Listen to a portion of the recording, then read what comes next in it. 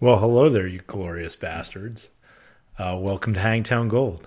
I'll be honest, I didn't think anybody was going to meet me here, so here we are listening to my podcast. So what is Hangtown Gold about? Well, it is my attempt to get together and tell the story of American service men and women and drink some really good whiskey. Why is that? Why do we need a podcast that does that? Well, A, whiskey is fucking delicious. So that's one. If I need a second reason, it's because I think, how do I say this? We don't get to tell our story, or our story goes relatively untold. And what I mean by that is, when American servicemen and women go off to war, not many people really realize what we're doing or what happens. The American public is becoming more and more disassociated with the military as years go by, and I think it's important to get our story out there. Excuse me, I just got back from California, and the smoke from all those wildfires has just wreaked havoc on me. So let's get started. This podcast will be mainly about our story, and when I say our story, I mean the soldiers, sailors, airmen, Marines, and maybe some first responders. It's really kind of an open format, just to tell the story that. So when people say thank you for your service, they understand what they're thanking you for. When they talk about your sacrifice, they actually know. Because right now, I'll be honest, I don't think a lot of people know and understand it. There's probably a lot, but in a grand total, it's probably around 5% of the country, maybe 10%, is actually directly related. And if you're not actually active duty in the military now, think about if you know anyone. Well, you probably do because you're listening to this and you know me. So anyway, but the idea is to get together, share some whiskey, and talk about our stories. It's not opinionated. I'm not going to get into politics. I'm still active duty. I really can't talk about civilian leadership, but this is episode 1, and I thought I'd just kind of very briefly give my story. It's not super interesting, but it kind of gives the genesis of the podcast and why I'm doing this. So let's get in the Wayback Machine and let's go to March 12th, 1979. I'm born. Not much significant happened until, 1997. I graduate high school. I go to the United States Military Academy at West Point. Wait, let's take a little pause. I almost forgot to talk about the whiskey. That's the most important part of this podcast. And just side note, this is about my 6th attempt at recording this. I've got all new mic and sound mixer thing, and I think I finally got it to where it will record. There was a tremendously bad echo. I don't know how to get rid of it, but I think I've got it down to where it's you can still actually hear my voice and not just pure echo. So today I am drinking Proper 12. It's the Conor McGregor whiskey. It doesn't price out very high. It's kind of tasty. I will say it's better than his last fight. If that's that's not saying much though. He just got destroyed. Anyway, so it's a great whiskey. It's an Irish whiskey, and the reviews I read on it said it had a lot of caramel and a kind of a smooth finish. I get like citrusy, almost like orange. Like if it was in maybe a old fashioned, I'd pick up some of the orange. It's delicious. I have a liquor shelf or a liquor cabinet that I maintain, and I do this. I probably have anywhere from about 30 to 50 bottles, depending on when it is. Not that I have a drinking problem.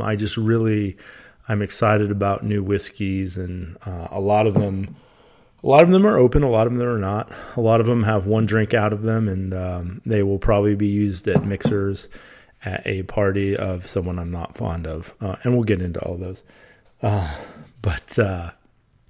So yeah, this is good. The way I have my liquor cabinet set up is there's about 4 or 5 shelves, and the second shelf has one bottle on it, and that's a bottle of Middleton Very Rare, and that's my my industry standard or my benchmark for all whiskeys.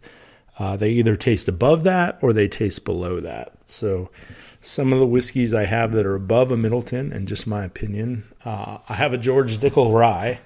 I know that's weird. I have an Old Grandad Bonded. I have a Whistle Pig Boss Hog. I have a High West. I have a High West Rye. What else do I have up there? I have a Yamazaki 18. I have a Pappy Van Winkle 12-year Lot B. I have a Barry Crockett Legacy. That's also a Middleton. Let's see. Hold on. What is this? Oh, I have a Yamazaki 10-year. I have a Notch 12-year. What's this one? Back. Oh, that's a Maker's Mark Cask Strength. I love the cask strengths. They have this. I like the oily finish. Let's look at this one. This one doesn't have much. The way I test it is I kind of rotate the glass back and forth, and whatever sticks to the side, or how slowly, almost the viscosity. This doesn't have much. It has a little, but not much. I just like that oily finish or that oily mouth. Oh, I have a Redbreast 21 up there that's real good. I'm trying to look behind some of the other bottles. I think that's...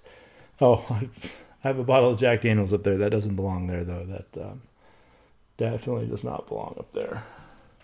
Yeah, but I think that's it. And then some various other ones. And yeah, I'm going through a phase where I really like the bonded whiskeys, and that'll probably be the next podcast episode. But yeah, that's how I set up I call it my R&D lab, and I'll explain that a little later. But yeah, so we're drinking Proper 12 today, Conor McGregor's whiskey. Yeah, it's real good. Not something I'd drink on the regular, but it's good. For his first whiskey or his first attempt, it's, like I said, better than his last fight. So let's move on. Telling my story. I graduated high school in 1997. I attended the United States Military Academy. I graduated in 2001, just barely.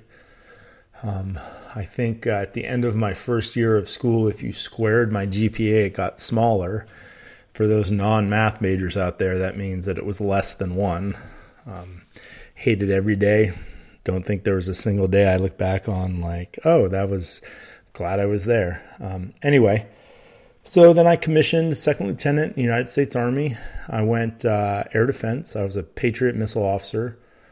I was in for several years. I got out. I had a small break in service. Worked for Raytheon, for Mother Raytheon as a defense contractor. I was embedded with the 108th ADA Brigade, and it was a good job, but I was going to night school and going to school to be a firefighter. I was working on my EMT, my firefighter certifications. I really wanted to do that. I really wanted to be a forestry firefighter. And then through a series of events, I got back into the Army. That's another story for another day, but got back into active duty, took command of a battery, found out that when you're in the Army, there's this thing called dwell time, or how much time you have in between deployments. Excuse me. And there's just not, at the time, people were getting, maybe 10 months in between deployments or 10 months of dwell time. And because I'd gotten out for 3 years, I had nearly 45 months of dwell time. And so I had to get a deployment. I deployed to Qatar. I deployed to an undisclosed location in Southwest Asia. We now admit to being in Qatar, but at the time we did not acknowledge our military presence there. was in Qatar, was thinking about getting out again, and had a great boss. He offered me a job in Germany at 10th AAMDC. A AAMDC is an Army Air and Missile Defense Command. It's about the equivalent of a division, not in terms of size, but in terms of where it stacks above a brigade, below a corps. So yeah, I got back in. I got back to the States, moved to Germany, and that's kind of when the whiskey venture started. I was working at night at a bar in downtown Kaiserslautern, Germany, an Irish bar named Maloney's. And until that point, I think my only experience with whiskeys were cheap scotches and like a Jack Daniels or maybe a Jim Beam. I make some drunk ribs with Jim Beam. It's a recipe of my ex-father-in-law's, and it is it's really good. So shouts out to Park Schaefer for his drunken ribs recipe. So yeah, I'd always maybe have a little bit of Jim Beam, but that's, at the time I think that was like $14 whiskey, and that's not. You never want to get cheap plastic surgery or cheap whiskey. So I'm in Germany. I'm bouncing at a bar, and the two Irish guys that owned it, they were, they would always give me now and again, they'd give me a shot of Jameson but there was this one bottle, this one bottle up on the top shelf, and it was called Middleton's. And I asked them, I said, what's that bottle? Why does no one ever drink that? And this is my attempt at a Irish accent. They said, "Oi, mate." That almost sounded Australian or South African, but I'm not here for my impressions. I'm here for my story. So it was Middleton, and I think it was at the time like 22 or 20 euro a shot. And at the time, I want to say it was like 20 euro was like $27 US. So almost $30. Let's just call it $30 a shot. So I tried it, and I was like, whoa, this is life changing. And then I was hooked. When I could, I would buy and when I say I could, I was limited because I was in Germany. I was limited on the U.S. bourbons, and I didn't like the scotches. So it's kind of whatever Irish whiskey I could find in a duty free in an airport or or anywhere really. Duty frees were a lot better, and duty free actually started by an Irish guy, so that's where I got my Irish whiskey. It seemed fitting. So while in Germany, made some great friends. And if you've never lived abroad or been stationed abroad, I absolutely think it's one of the most important things you can do. I don't give a lot of advice, but if I had one piece of advice for young people, not that I think young people are going to listen to this, but go live overseas. I really do think it makes you a better voting American. It's more informed. When you live under universal health care and high tax rates, you kind of get a feel for what it's like when there's a actual logical mass transit system. All those things, you get to live them and experience them. And then when you come back, you kind of know what you're voting on. So that's the one piece of unsolicited advice I'd give. So while in Germany, made some phenomenal friends. It's a really neat situation where there's all these Americans concentrated in a very small area, and they all want to travel. They all want to do stuff. And you're very centrally located in Europe, and when you first show up, you don't know what you're doing, but there's always part of that group that's been there for 2, 3, 5 years, and they kind of know what to do. So they show you the ropes. They teach you how to fly on Ryanair, teach you how to buy a train ticket. There's kind of an art to all that. If you ever fly Ryanair, buy the bus ticket on the plane. I made that mistake my first time, and I slept in the train station. Anyway, so yeah, the more you drink of this, it's actually really, really good. So in Germany, fallen with some great friends who, the girl I'm about to tell you about, I'm not going to use her name because I haven't spoke to her, but She lives in Austin now. She works for Whole Foods. She got me started kind of mixing real dark, bittersweet chocolates, or like 70% chocolates with whiskey. And from that point on, I was like, wow, I would love to make chocolate and whiskey. That'd be great. Side note or anecdote, I guess, is I really like to cook. It's one of the few things. Everyone seems like they can play an instrument or build a car, build a house. The only thing I seem to be able to make is food. I get that from my Italian mother. She was very good. So in Germany, met these great people, traveled all over Europe, which, wherever you go in Europe, whether it's Ireland, Scotland, France, Germany, they all have this national spirit, and they kind of they know about it. Like an Italian kind of knows what grappa's made of. If you're from the United States, you may not know what bourbon's made from. There's actually a law in the U.S. on what the bill of mash has to consist of. Anyway, so I was fascinated by how much people knew about their kind of national spirit. Like just about every French person I think I ever met could tell you the difference between a cognac and a brandy. Whereas not many Americans can tell you the difference between an American whiskey, a bourbon whiskey, and a straight whiskey. So I found it interesting that all these Europeans knew about their spirit, and I just kind of started reading, and the more I read and the more I looked on the interwebs, the more I got intrigued. Meanwhile, I'm still in the Army, and I'm doing the 9 to 5, which is actually more like a 4 to 2000, just working crazy hours in Germany. I had both the defense of Israel and the defense of Europe. I was the planner for both those, and it was just a lot of work, but just phenomenal mission set. Just so much fun. As an air defender, you can go your whole career. You can do 25 years in the Army and never fire a Patriot missile. They're very expensive, sometimes over $1 million. And so doing stuff like that is the closest you get to, really doing your job, I guess. I mean, we have a lot of simulations and things like that, but it was just phenomenal time. Went down to Israel. When I got promoted to major, I got promoted in Israel by an Israeli general, and it was it's just a great country. I love the people. I love the location. I'd go back in a heartbeat. If I could ever get an active duty assignment there, I would take it in a heartbeat. And I promise you that's because of the country and not because of how gorgeous their women are. But either way, I would go back in a heartbeat. I'd go back to Europe in a heartbeat anyway.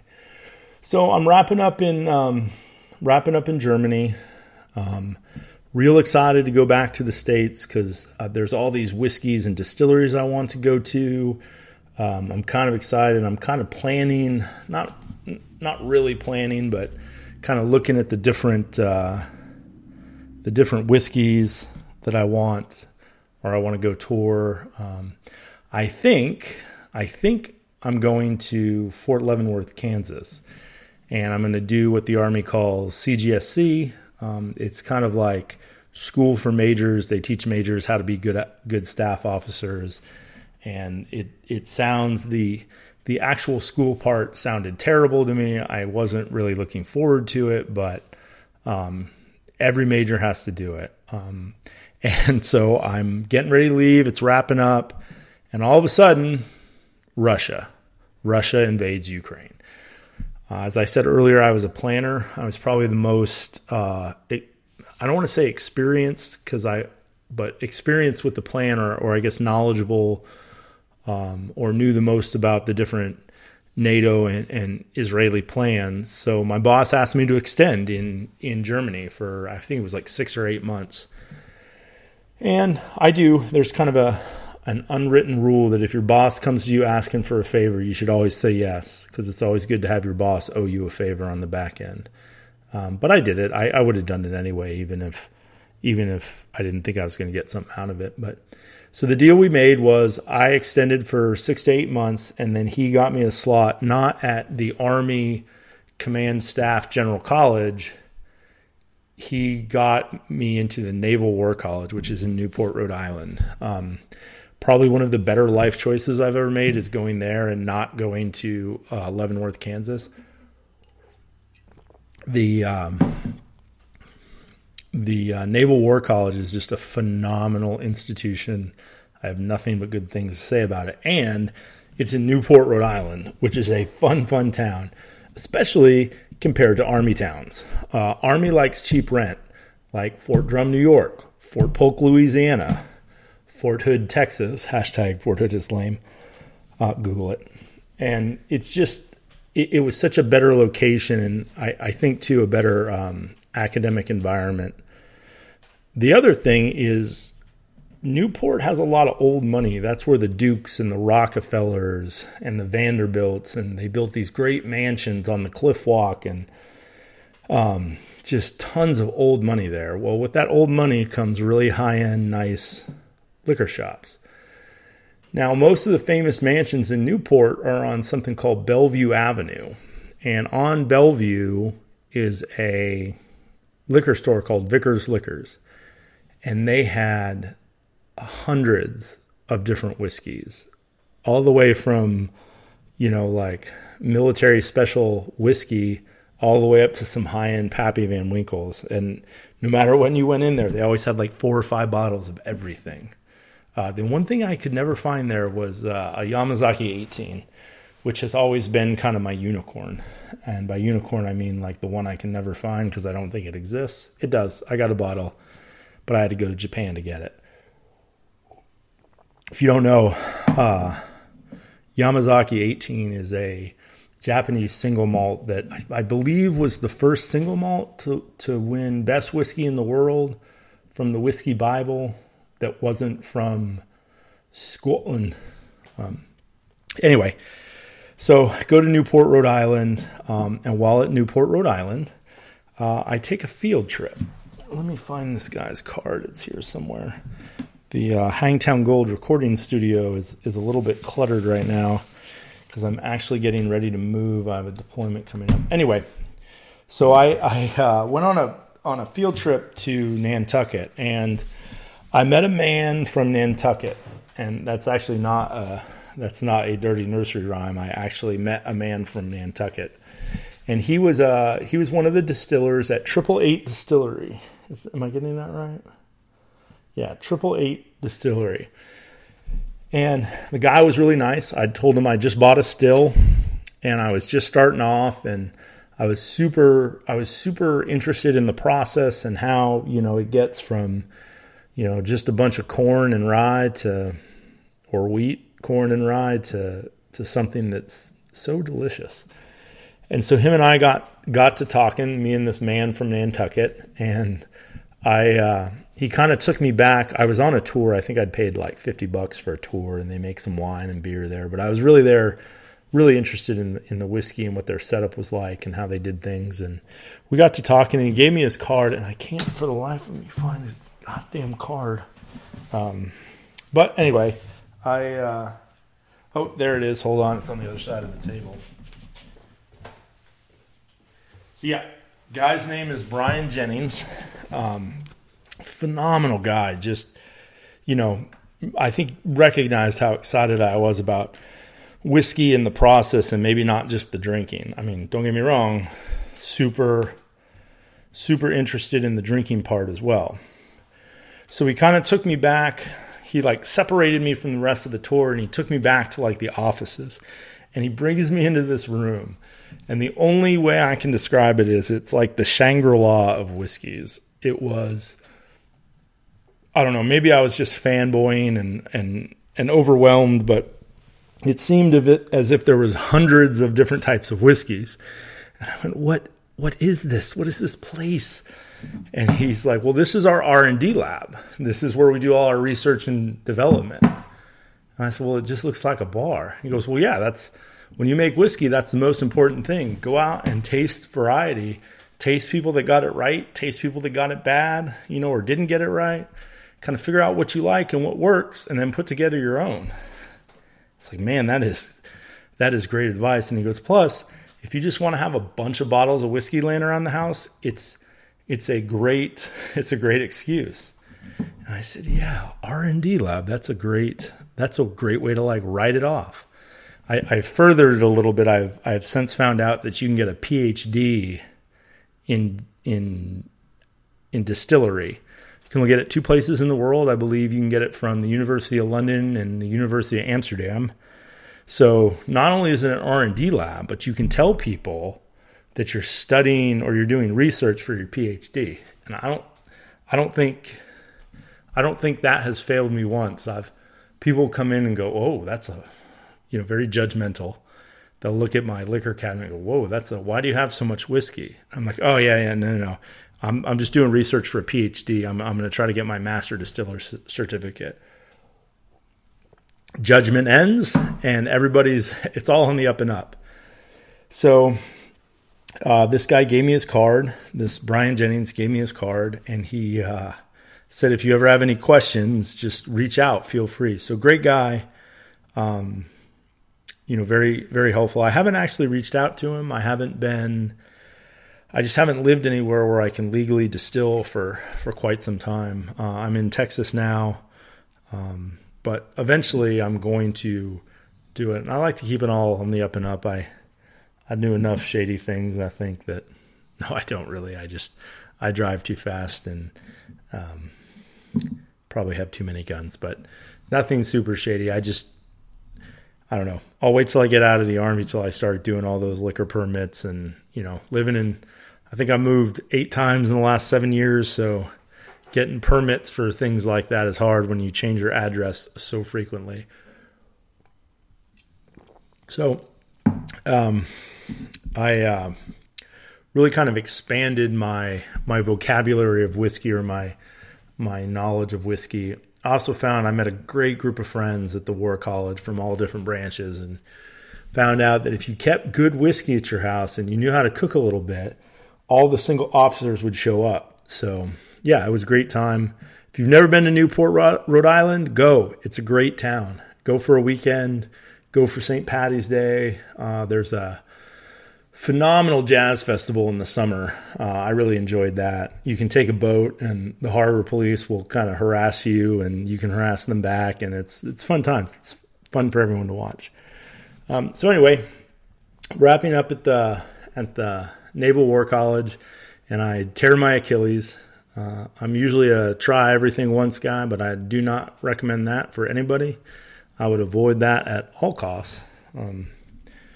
So don't ever tear your Achilles. It took me like 2 years and I still can't. It's the first time in my life since like junior high I can't dunk a basketball. But anyway, so I'm wrapping up at the Naval War College, waiting on an assignment, and I get an assignment. My assignment's assignments officer from HRC, and that's Human Resources Command. That's kind of like the Army's HR department. Calls me and says, "Well, what do you want to do?" I said, "Well, I want to go back to Europe." And he goes, and he's a friend of mine. He hooked me up. He goes, "Oh, I'll get you back to Europe. No problem. I'll send you your RFO." So I get my orders, and it is to Ankara, Turkey. And for you geography whizzes, you will know that is not in fucking Europe. That is in Asia. So I call him, and I'm mad. Neil, what? Turkey? That's not in Europe. And he goes, it's EUCOM, European Command. And the Army breaks up the world, or the Department of Defense breaks up the world into different major commands. There's Central Command, CENTCOM. There's European Command, EUCOM. There's Pacific Command, PACOM. And so EUCOM has all of Turkey.